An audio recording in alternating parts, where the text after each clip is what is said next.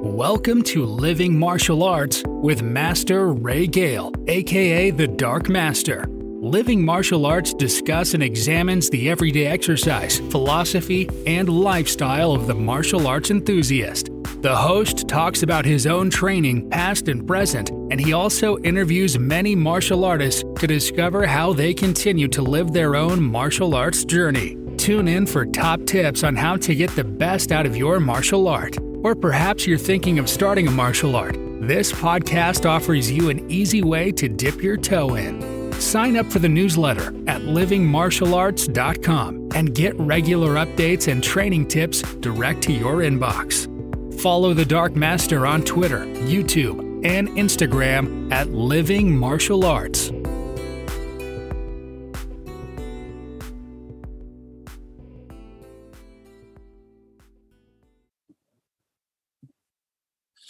Hi, hello to all the Living Martial Arts podcast fans. It's me back, the Dark Master, back again with another fantastic guest today, talking about his life in Taekwondo and some of his maybe highlights in Taekwondo, hopefully. We've got Mr. Tom Nicholson here. How are you doing? Yeah, very, very well. Thank you very much for having me on, first of all. Okay, excellent. Well, it's a real pleasure. Thanks for agreeing to come on and talk a little bit about mind you, it's our favourite passion, so martial arts in general. But I really, really appreciate it, and I'm sure my listeners will get a lot out of it. So, as I always do, I'm just going to start with my first question, which usually leads on to lots of other things. And I know that those of us that teach for a living, this could go on for 3 weeks telling us about our martial arts journey and some of the challenges. So, there we go. But unfortunately, we haven't got 3 weeks. But tell us a little bit about your martial arts journey, perhaps how it started, where you've been and, what you hope to do. Yeah, for sure. I could definitely make it 3 weeks. I mean, it is as it is for you. It's my passion. So I can certainly talk about it all day. But so sorry, what was the question? Where did we begin? Yeah, just a little bit about. I think it's always interesting because particularly those that teach full time, talking about our sort of martial arts journey. My students always ask me, how did you start? Why did you start? And things like that. And I think it's quite interesting to find out a little bit about where people have come from, really. Yeah, sure. Probably not dissimilar to a lot of your listeners, I would assume, in the early days. I was really, really fortunate, or I am still really, really fortunate to have really, really supportive, a really supportive family unit. So I'm one of three boys. My eldest wasn't particularly interested in the eldest brother wasn't particularly interested in martial arts. He was a footballer and went on to do well in football and triathlons and things. So health and fitness was always around us. My parents were and still are very active and fit and healthy, which I'm very blessed and pleased to say. Next oldest brother, it's all his fault, really. He found a martial arts club. He played a bit of football as well, but then found a martial arts club as a kid, a Taekwondo club, which back in the day was a TAGB club, under the guidance of now Master Bhupinder Sahota, up in Bedford. He took first of all, he trained under Kargin Moss, and then Grandmaster Sahota took the club over. Yeah. And back in those days, the training was obviously, back in the old day, everything was better. They all tell us. Yeah, of course. Everything was harder. Yeah. But no, when Grandmaster Sahota took that club over, I still wasn't training at this point. And the numbers did massively drop because the training was really, really old school, hardcore. And it wasn't for everybody. My brother was one of, I think, 6 in the class at one point. Did really well, won various titles and things. And I saw this happening and was like, I love it. Like, I'm the youngest of 3 boys. So one of my brothers is 7 years older than me. The other one's 5.5 years older than me. So we were, not in a really negative, bad way, but at home we were boys. We were fighting. We were playful. As they should be. Yeah, indeed. So as the youngest sibling, obviously I had a lot to prove. Obviously I was, at the age of sort of 8 and 9, I was as strong as a 16-year-old, and I could definitely beat, Yeah. So I thought, I really I'd been to see him a couple of times doing what he was doing. I'd seen him at competitions. I've been to a couple of other competitions. I just fell in love with it from there, really. My parents wouldn't let me start until I'd swum. I can't remember if it was to a certain age or to a certain distance, or maybe both. But I was 10 when I started, so about 11 years ago. And I just fell in love with it. I was in a class with Grandmaster Sota's son, who was a couple of years younger than I. So we had a good friendship growing up, and a bit of a rivalry in some times, and competitions and things. And with him, culminated for me, I was 17. We went over to the Irish Open, and I took what was my best ever competition. It was a big best overall competitive trophy, which I held in my hand on the plane back. I won the sparring, won the special tech, and got second in patterns. And I just, from that moment, I then fell in love with competition, which took me on a slightly different path. And it's interesting because even within my schools now, we separate the paths out. I hope quite well. We're trying to improve it. And so from there, I started my own school in 1998, which was a big failure. There wasn't a lot of support in how to run a school, or it wasn't particularly, well, you'll know from back in the 90s, it wasn't a professional activity then as it is now, really. No. So I started a little club. It wasn't really covering the Hall hire. That was down in Hemel Hempstead. I closed it down. 6 months later, a gentleman named Paul Pausick, who also trained under Grandmaster Sota, who's a very good friend of mine. Master Pausick now, he started a club in Hemel Hempstead, and I'm really proud of him, actually, to say that he took it from success to success. It wasn't the club I started. He started his own there, but it was in the same town, and he still has that club today. I think one of his instructors runs it now, and it's successful. So I had 4 years thinking about what I was going to do. 2022, I'd got a job, I had a couple of jobs. Some coincidences, if you like, certain different circumstances fell into place, and I was running my own business, and it went really, really well. 2002, that was 2005. I was in a position to sell that business, and thought, right, I'm going to take 6 months off. I'm just going to carry on with my one night a week club that I started in 2002 that was going well. My wife at the time, she's not anymore, maybe this is why, said that her one wish was that I never taught martial arts full time. So 2 months later, we had 3 clubs, and as they say, the rest is history. The club was actually 20 years old last week. Oh wow, yeah. Cool. And it's over that time is where the real journey's happened. We've grown to 15 locations. Wow. One of which is a full-time academy, 7 of which are licensed sites, and the rest are my own sites. And then we have just over 1,500 members, a team of over 20 instructors. And the best part of that for me, if I'm honest, is that I stood up at school, grew the courage, stood up and in a careers thing, and said, when they said, what do you want to do? And I said, I want to teach martial arts. That's all I want to do. And she said, oh, you're going to have to get a real job. And sort of thing. Everybody laughed. He laughed. Sounds like my dad. Yeah, exactly. Well, I wish I could find this lady and thank her, to be honest, because she actually laughed and said, oh, how's that going to look? And I said, one day I'm going to have my own gym, lots of other classes around, team of staff, a team of instructors, and I'm just going to spread my passion as far as I can. And she went, okay, well, we've done this survey, and actually we think you should join the Marines. So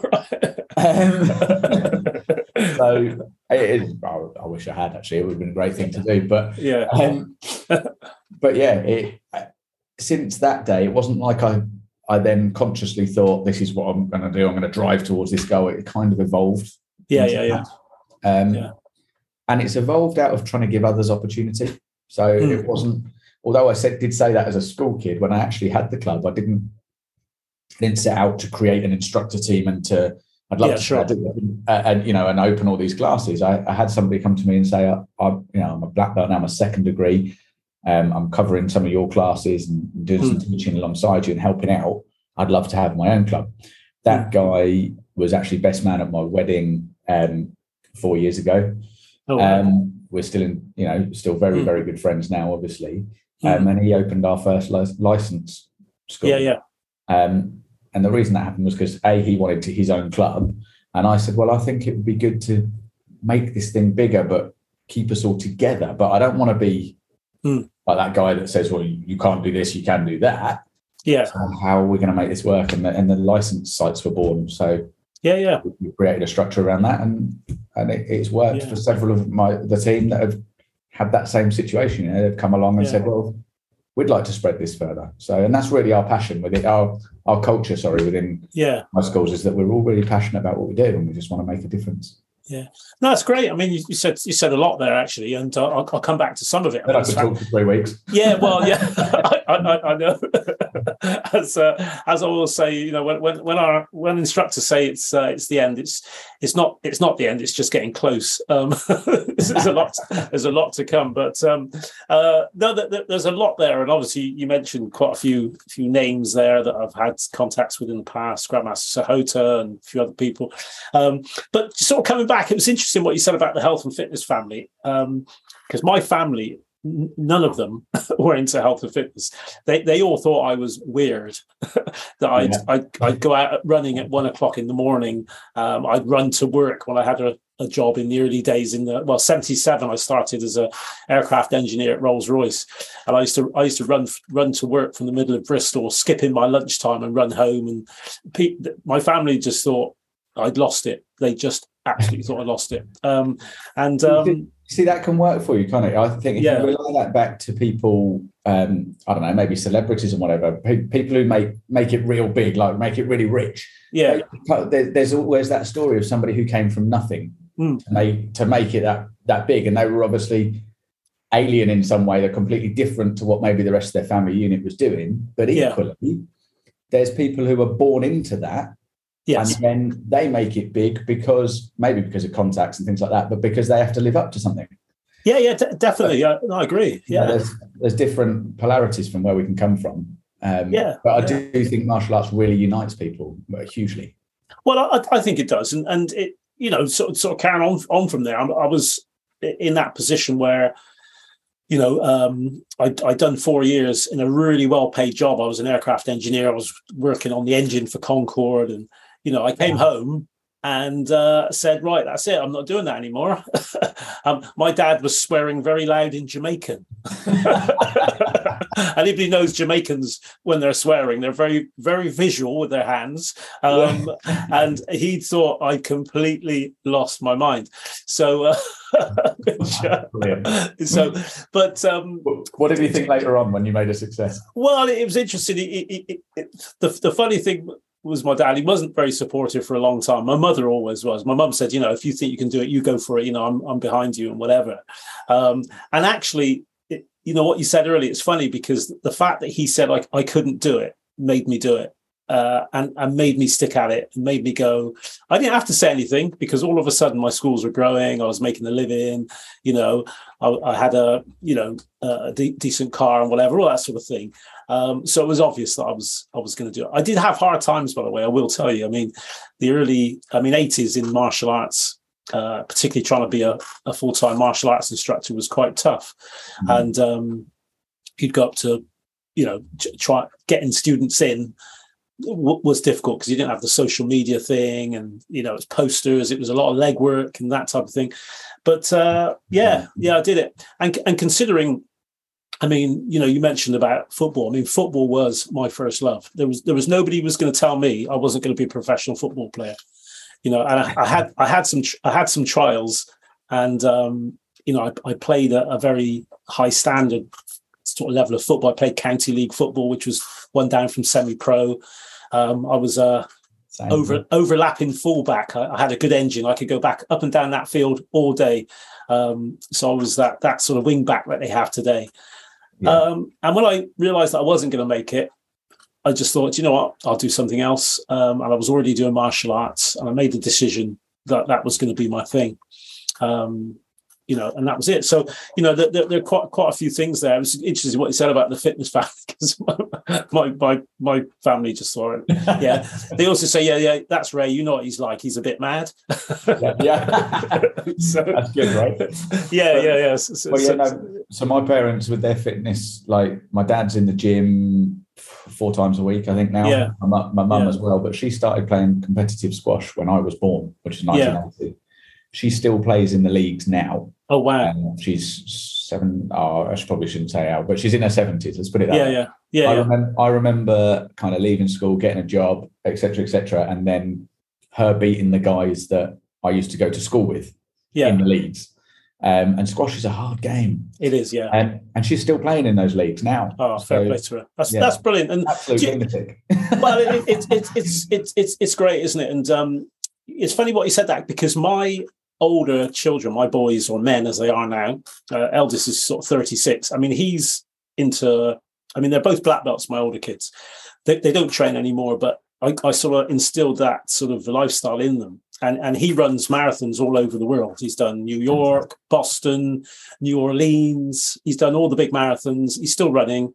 My second lad plays football, and I love it. I love the fact that they have a fitness, health lifestyle. So it's really good. And I'm glad that they saw me every day going out to do something, or doing push-ups in the garden, and chin-ups with them on my back, putting them on my back and doing chins and all that sort of stuff. And I still do it to this day. I love my fitness. So it's good. It's good. Interesting what you said about the martial arts school and the separate paths, because I mean, what I do now, for example, on a Tuesday in one of my schools, I give them the choice between doing technical stuff and doing sparring. So I have one of my black belts teaching the sparring, so they can, all the young guns are usually doing the sparring, and then not all the time. Maybe some of the older ones are doing maybe more of the technical stuff and things like that. Whereas, as you say, when you started, you did it all. You got your gloves on. I remember we weren't allowed to enter a competition and not do all of it. They would, whoever your instructor was, I think it was quite a common thing. You'd hand in your paper entry form. Yeah. Back then, obviously more and more of them are online now, but you'd hand in your paper entry form, and if you hadn't ticked everything, the next time you looked down, your instructor had ticked everything anyway. You were doing it. Yeah. Right? Definitely. Well, that was the same with us. He used to come up and say, "Yeah, you just sign this. What is it? It's a tournament form." Okay. Just sign it. That was it. No choice. Just sign it. Okay. And also the other thing as well is, I started.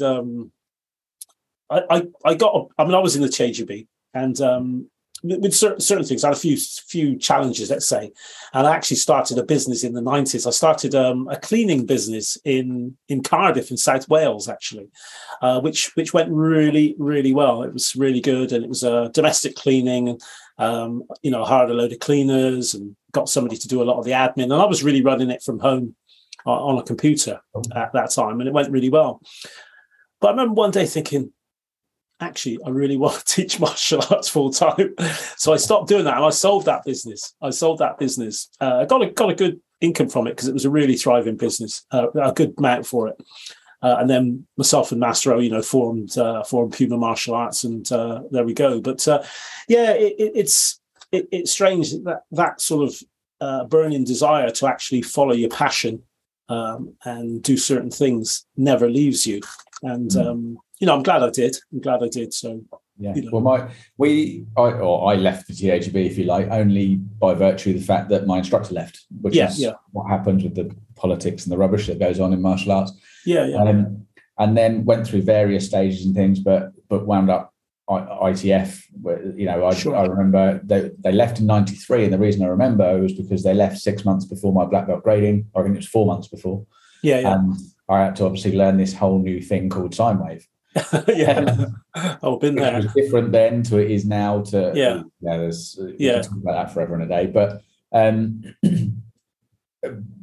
So we moved through the ITF, and I went through competing, went to national team, and there wasn't so many splits and so many groups then. So the tournament scene was very different. You didn't go to tournaments and have 3 people in a category. You had a lot of rounds, and I enjoyed, and I wanted. You said about splitting your classes off. I wanted to spar because I loved the fitness aspect, and I loved hitting bags and hitting pads, and if I'm honest, I loved hitting people too. And I was just like, I want to fight. That's what I want to do. But the truth is, I wasn't that good at that. And what I got selected for the national team for 2001 was patterns. My first time out there at the Euros, don't think anything was expected. And I came back with won the first bronze medal of the England team. Yeah, one of their medals at that tournament. Was that Italy? That wasn't Rimini, was it? No, that was Rimini. I think was the Worlds that year. Oh right, okay. Because that was. Yeah. I'm pretty sure that was Spain. Okay, no worries. I think there could be a lot of ITF competitions in Spain or Italy though. Even today, so. And I fell out of love with competing. There was, again, political issues in martial arts got in the way. I had some decisions that went against me, some that I felt were politically made, some that probably weren't, and some that probably were. And I vowed to not compete. And that was another key, actually, to some of the success of my schools, because I said, right, well, I'm not competing. So I put all that energy and all that focus into building the schools. Yeah. And just before my 5th degree grading, so you can imagine quite a lot of years later, it was 2012, I went along, I said, like, I've got my grading coming up, I'm going to need to put myself under pressure, I'll enter a tournament. Yeah. And the next tournament coming up was the national selections. So I did that, and I got all 5 judges every round through to the final and won. Was approached, asked to join the team, went out to the Euros again, so it was the first big tournament like that. Really for sort of 10 years, and went all the way through to the final and lost by the smallest margin possible to a certain unknown person. I'm sure nobody's heard of Master Suska. I remember that name from somewhere. Yeah. And that was his last Euros. That was his 20th. Oh, okay. That was his 20th title. And I remember afterwards, we kind of embraced afterwards, and I said to him, you're an absolute legend of the sport. Like, it must be incredible. And do you know what he said? Yeah, go on. I'm just tired. Yeah. I thought, for God's sake, if you're that tired, you could have let me win. Yeah. But he's a good friend now. I went over after that. He did the next Worlds, and then he retired from competition. And I try to go over a year to train with him and his instructor. Yeah. Master Yedit comes to my gym each year. And oh, wow, that's great. The friendships that were built from that era of competition were fantastic. Yeah. Well, I first got introduced to Suska, Master Suska, actually when we came from the THB in 2000.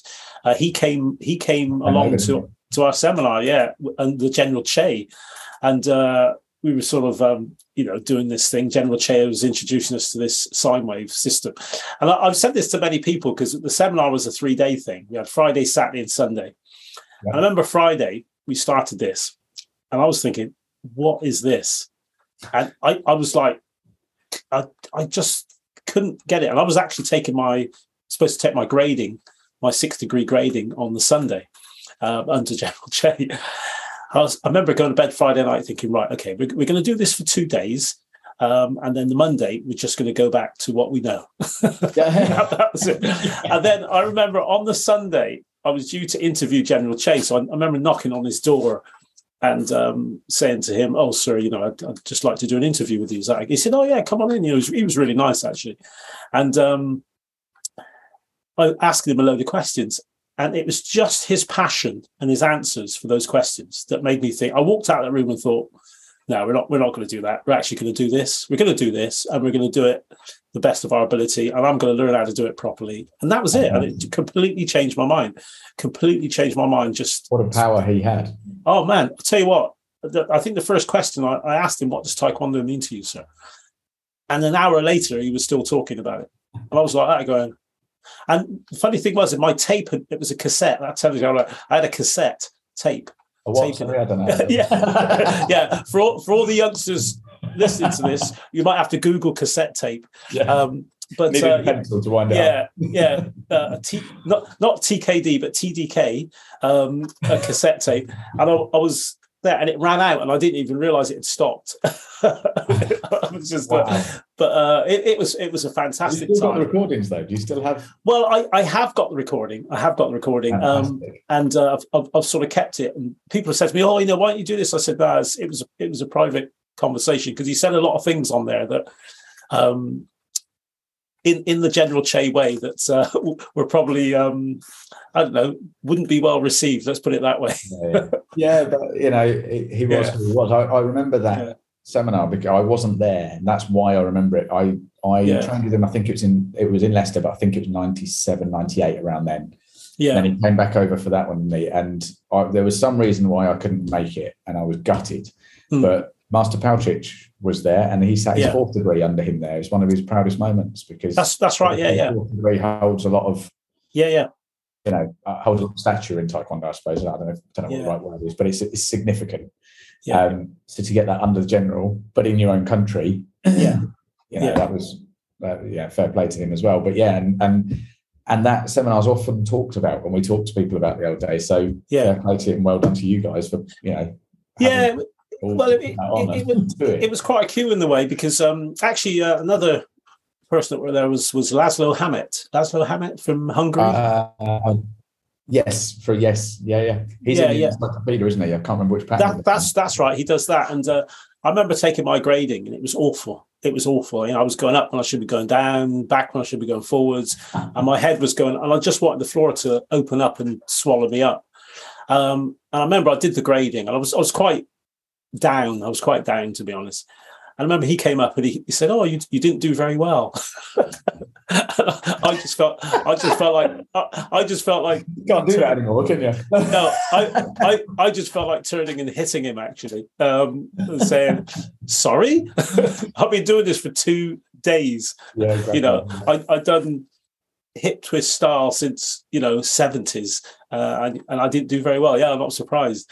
But anyway, that's history. I've forgiven him. Taekwondo, he is though. He is. Yeah. I've forgiven him, and I realised that probably from his perspective, I probably didn't. But looking back, actually, I thought I did really well, considering. Well, it was 2 days, Yeah, considering. But moving on from there, and as I say, it's interesting with these conversations because you can just go on forever and ever with some of this stuff, and different things keep coming into your mind. But you mentioned about your instructors and the schools that you run and so on, and obviously the students.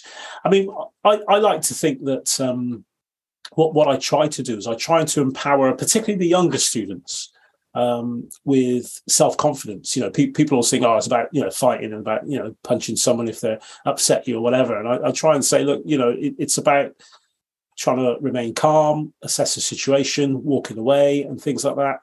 So, what sort of things do you feel the most important thing is to instill in, particularly the younger members? Exactly that, in everybody. And I believe, I'm really passionate about this. I really believe we as martial arts instructors have a duty to not only spread it as far and wide as we can. And I have a really clear goal personally for myself, my life, if you like, my goal is to positively affect millions of people.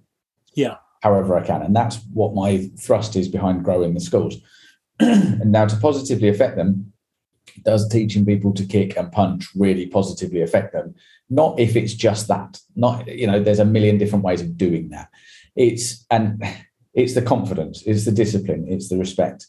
Now, what's happened is, as I believe, as martial arts has become a more professional activity, if you like, people have professed to be teaching that. But I find that quite interesting because I coach school owners to help grow their schools, because I realised that growing my schools, but how could I positively affect even more people? Well, actually, if I can coach other school owners, and I'm fortunate to have clients now all around the UK and Ireland, if I can coach them to grow their schools, then that's me having an increased positive effect on a positive effect on an increased number of people.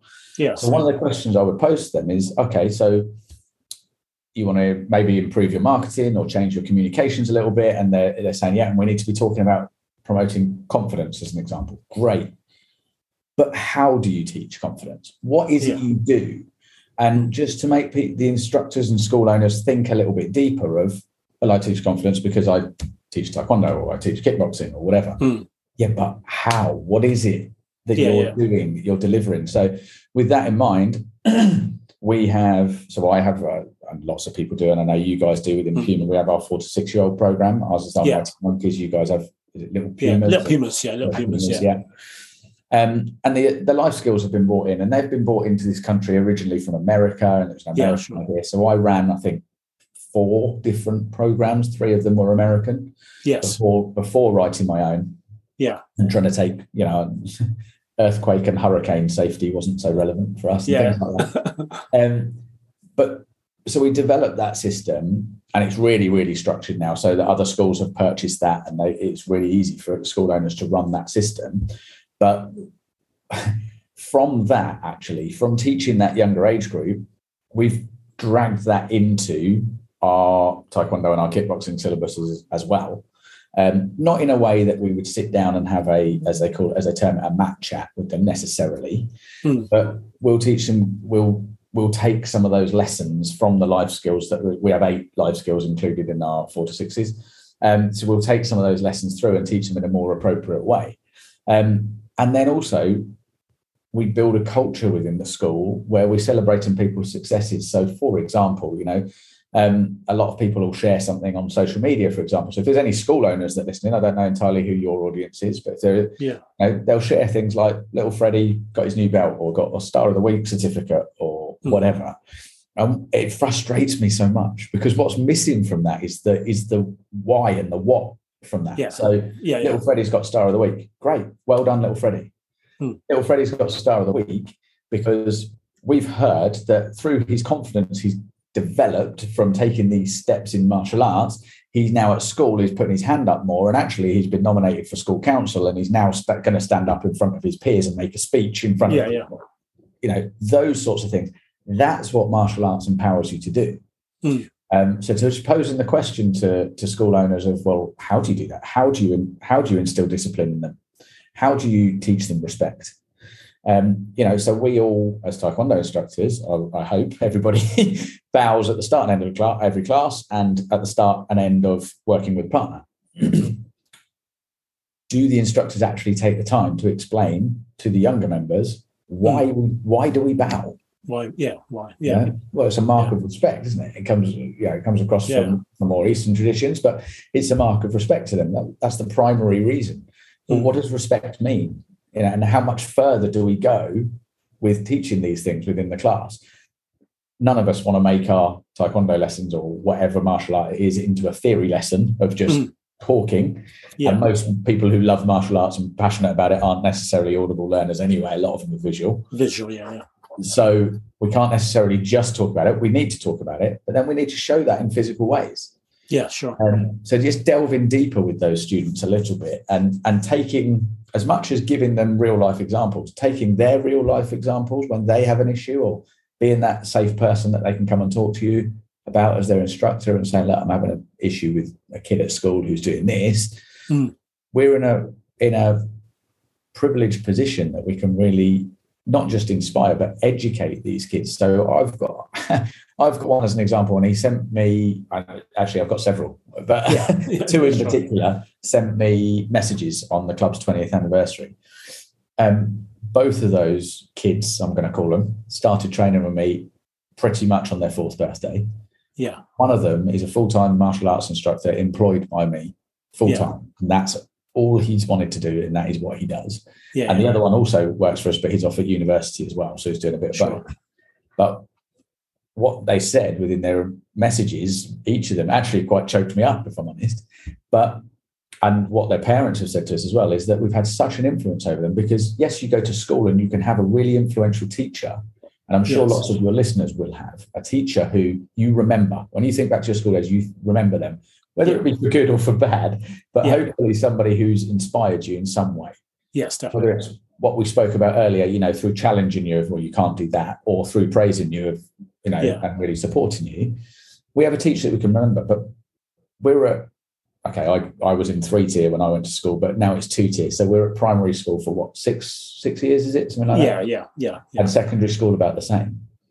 But we have students who, they're not in the class every day, but they're in there at least 2 times a week.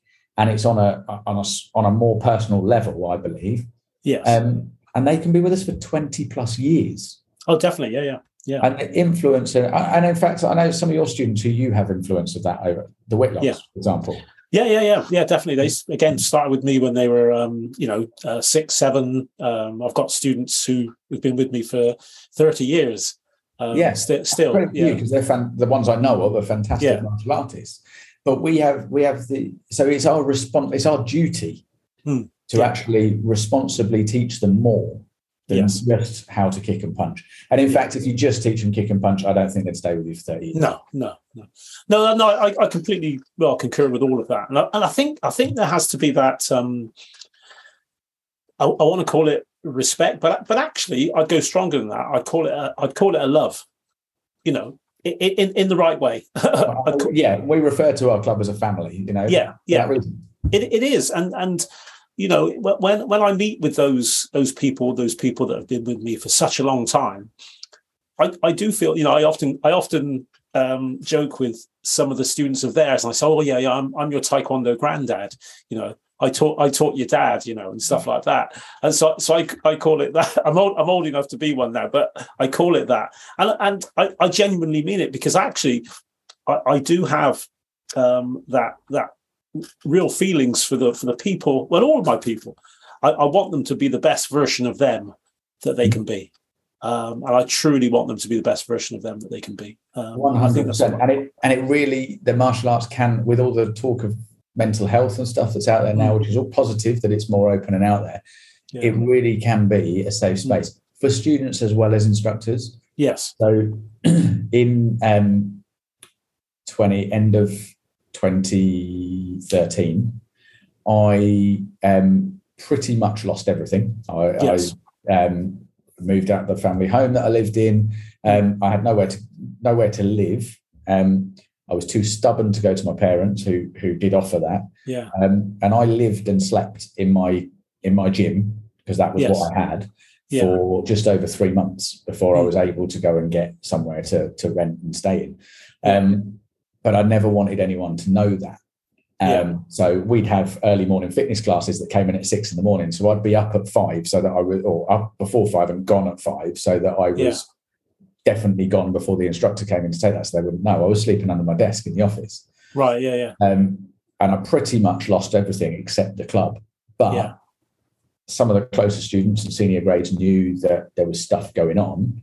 But from the rest of the club, it was almost like a meditation, because when I delivered the classes, I was just there with just the students in a different place, a different zone, and it was my happy place. And that, so as well as martial arts being the thing I would credit, one of the things I would credit to being hopefully relatively successful and achieving what I want to achieve and helping others, it's as cheesy as it might sound, it also saved me, because that could have gone that situation for me could have gone really, really south. But having that family, that community, that responsibility of people, and that you could look at that as a student or as an instructor, that's what really kept me going, and that's what got me through that period of my life. So I genuinely believe it's a vehicle for anybody, actually, but really is a vehicle for success as well, if that's what people want. Well, no, that's excellent, and you said some fantastic things there. And you know, I hope those instructors that are listening, because I know quite a few of mine do, and some of the students just take a little bit from that, because it does mean so much. And you know, when you're a teacher of, say, martial arts, well, you're actually much more than that. You're a counsellor, as we know. Not just a teacher, but a counsellor. Sometimes you have to be a mum or a dad as well on certain occasions. I've said to people that I've had students come to me when they've been in trouble, for example, in some kind of trouble. They didn't want to tell their parents, so they've told me for me to tell their parents. So, I mean, there's a lot of responsibility that comes with that, a huge amount of responsibility. And I do take it very seriously. But I love the fact that they trust me enough to confide in me.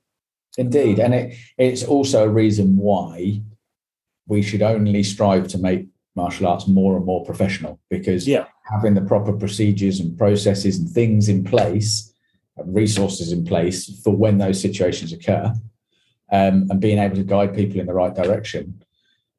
Because we learn what's handed down from our instructors in martial arts. there are instructor training courses out there. I've written one with a friend of mine who coaches as well, who's from different martial arts background, which is the Martial Art Instructor University, which is out there, and people can purchase that to trainers and instructors. But this stuff, we just learn really what's handed down. Yes. And it's important that as professional schools, we do it properly, because sadly, there has been incidences of people not doing it properly and things going wrong. Yeah. And it's a huge responsibility. It's kids, and they're the next generation, you know? Yeah. I mean, you know, thanks for that. I appreciate your insights on that. The other thing I want to sort of mention on that is the difference now in, say, martial arts from the 70s to now is how much more inclusive. And I know I was talking to you off audio about my new over 60s class that I'm quite excited about. Starting, which I'm starting very, very soon. And the fact that, you know, when I started, it was basically young lads, you know, we were all wanting to just fight and hit each other, really. And we've been watching Bruce Lee, and we wanted to jump over things and kick things. And that was it. But now, you know, probably like yourself, my youngest student is 4. My oldest student is well over 60, well, nearly 70, actually. And also, the listeners to this podcast will know that, you know, I grade a group of ladies in Stroud called the Tough Old Birds. And they chose the name. They're all in their 70s and 80s. The eldest one is 84. And it's changed their life. So I like the fact that it's inclusive. I don't know whether, you know, you have different classes like that, or you're thinking of doing that in the future.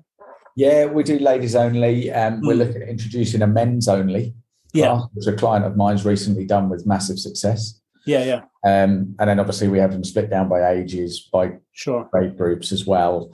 So yeah, we do the ladies only kickboxing is what we do for them. And then obviously because we have the gym, the full-time gym, we have the fitness classes as well. So yeah, there's definitely something for everyone. Yeah. We do family classes as well as the split age groups. And adult only, but the I don't know the politically correct phraseology for it. Let's just stick with over 60s. That's not something we're doing. Mature. I am. Although I profess to be, I'm actually a lot older. I do lie about my age. People think I'm over 60, but I'm much younger than that. So I think it's called more mature students. Well, anyway, those classes. I think that's fantastic that you're doing that, and it will change people's lives. And I wish you all the best with it, because, thank you. Like I say, it's about affecting people positively, isn't it? And and that can happen at any stage. I remember having a kid join. He's quite severely autistic. He's and his grandmother joined with him. She sadly stopped, but she was in her 60s then. She joined our standard family class.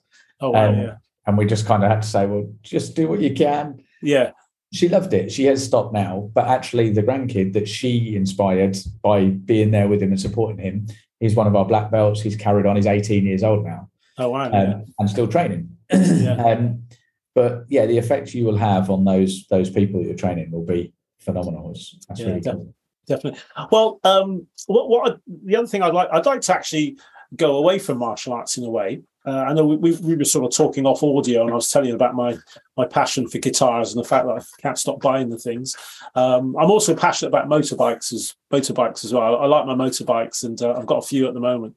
But I always like to ask people what they do when they're not doing martial arts or teaching, and that's quite difficult because my life is consumed with martial arts and teaching. So sometimes I'm lucky, see, because I go to bed quite early and I get up at a ridiculous time. So I do my training, my guitar playing, my harmonica in the morning before anyone else is up. I like to play the harmonica as well. So I'm just asking you, what are the passions you have, really? There's been a few, but when I'm not teaching martial arts, I'm teaching martial arts school owners. So, okay, that's fine. No, that's on the work side. But we just before lockdown, actually, me and he's a partner in one of our clubs. So again, it still relates to martial arts. Martial arts. My best mate, but he and I said, do you know what? We've both been competitive athletes all our lives. So he started martial arts a little bit later, but he was a very good rugby player in his younger days. And I said, we both love sport, but we're going to try not to compete. And we took up golf. Oh, right. Oh, dear. Yeah, exactly. Now we're really on. But that has become... No, I was thinking about saying you're not going to compete. Yeah, well, yeah.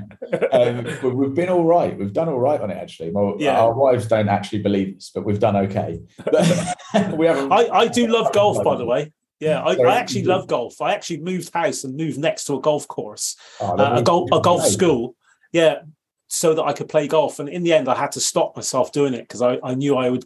Because when I was an engineer, we used to come off of nights and all go and play golf. But go on, sorry. Fantastic. No, that's great. We should play sometime. So we on a Wednesday morning, we do 18 holes, and that is a complete non-negotiable in diary. Yeah. That's what we do every Wednesday. And then I and another lad do 9 holes early on a Friday morning. So I'm back in the office at 9 o'clock, ready to go. So we've taken up that. And the physical training over the years, so I've been 32 years, I've been doing martial arts, and I still am. Yeah. But it does take a toll on your body. You can't do it at the same level and whatever. Yes. So I'm very fortunate that we now have a swimming pool, hydro swimming pool though. So it's like a running machine. Oh, wow, yeah. Water at you and you just swim into it. Yeah. So I've been doing a lot of swimming. And I've always kept up with my weight training and stuff anyway. So really, to be honest, it's physical activity that just gets me going. But that's reduced the impact a bit doing the swimming. Yeah. Doing the golf was probably destroying my shoulders and my back. I don't know. But and we get on that first tee and sort of say, breathe out a big sigh, and all the stress disappears. Yeah, it's brilliant. Well, the thing, I mean, I have mentioned it on this podcast. I did do a little, a small podcast on it. But the thing that I found, apart from, I did take up cycling for some time, and I didn't mind it. But actually, what I do now, which my students will know, is I do HIIT sessions on a mini trampoline, and I love it. It takes away all the impact. I have one here, and I do that a few times a week. And I actually do it sometimes do it out in the garden, and I have people walking past thinking, "What is he doing?" But I actually don't care. But I actually love it. I think it's fantastic exercise on the trampoline. Doing some HIIT sessions. The other thing that I have to say I do, because this is my absolute way above everything else, love, is that I have 4 children. Yes. But my youngest, my boy, so I've got 3 girls and then a boy, and my youngest boy is only 6 years old. The girls are older now. He's only 6 years old. So, and I have a beautiful wife. So me and my wife and him doing things together is above all. I'd even move golf for it. There you go. Yeah. That's beautiful. Yeah, definitely. But that's my main passion. Is seeing him, and he's a real.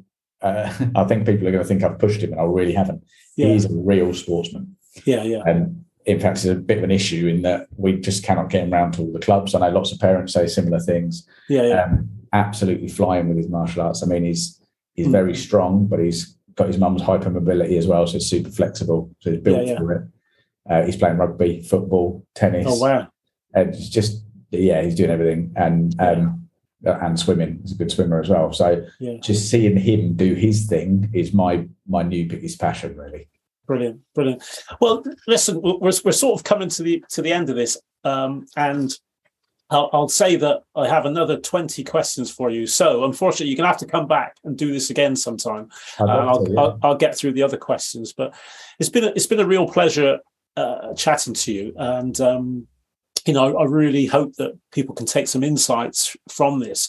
And I think, both, your passion and my passion for what we do will come over in this, because, it is something that, we do as I often say to people say, "Oh, what do you do for a job?" And I say, "Well, I haven't got a job. I got a passion," because I never want to retire. I say to people, I'm never retiring. I'll get to 95 and I might slow down a little bit. Yeah. But I'll keep going because I've got nothing to get away from. And that's the thing. So what I will say to you as well, I would like to say, is that strangely, being in this world, which is relatively small, niche world, we've never really come across each other that much until more recently with the Puma competitions and things. Yeah. But I've always seen you there. I've always seen you there, kind of on the radar, and what you've done and what you've created within Puma, and one of the things I did is inspirational. But I remember I went down to the first, for me, Puma competition. Yeah. Came back and I said to the team, they're the competitions we want to attend, because there was little things, and I always find it's the little things that make the difference. There was little things that made the whole culture, and everybody there was so nice, so friendly, although it was competitive, and it was definitely competitive. It was nice, and it was, for me, the right culture, the way martial arts should be. And one of the little things that I really respected was that you and Master O were stood there at the door welcoming everybody. Oh, you know, in the days of old, I know that I remember being at competitions and they would stop us mid-round, so that we won't name names, but so that the head honchos could walk in, sit down, and then would carry on. And I'm like, I'm a minute into 2 minutes of trying to beat this guy up. But yeah, seeing you guys, the way you ran that, and the way you were, and having you kind of on the radar has been a really big thing for me. It's been a really good thing. So you might not know it, but you've inspired and influenced there as well. So thank you. Well, I appreciate that. I really do. And, you know, it's something that myself and Master are really passionate about, the fact that, you know, we need to be there and we need to have, you know, the welcoming faces in and smile. And, you know, I often say to parents, you know, they always say, "Oh, can you take a picture?" I said, "It'd be my pleasure." I said, "If you allow me to, yes, I will." So, I think that's the way to be. It's a mutual respect, isn't it? You know, it is, and also, but you guys are very real in that. There's a lot of martial arts instructors. There's a lot of, and there shouldn't be, because it's the opposite of what martial art teaches. But there's a lot of ego around martial arts sometimes. Yes, yeah. Whereas you guys are real. You laugh at yourselves as well, and that's a big skill that any martial arts instructor, I believe, needs to have, because none of us are perfect. We all mess up. We all throw a kick and fall on our ass. You know, opening night and whatever. Good luck with the 60-year-olds.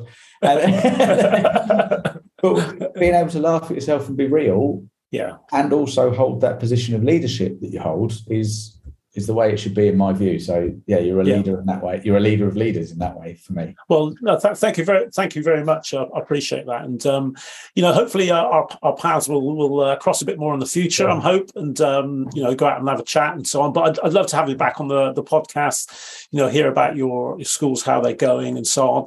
Anybody listen to this, if you want to connect with Mr. Tom Nicholson, then we'll put some bits and pieces in the show notes about maybe some of the things he's involved with. So do take advantage of it. As I said, I hope it's come through. I'm sure it has, his passion for what he does. And, you know, just take advantage and go along, have a look, have a try. But thank you very much for that. If you can hang around for a bit, I'll chat to you some more if you mind. So those that are listening, thank you very much for listening to me, the Dark Master, and Mr. Tom Nicholson. You've been listening to the Living Martial Arts podcast, and we'll catch up with you very soon. Thank you.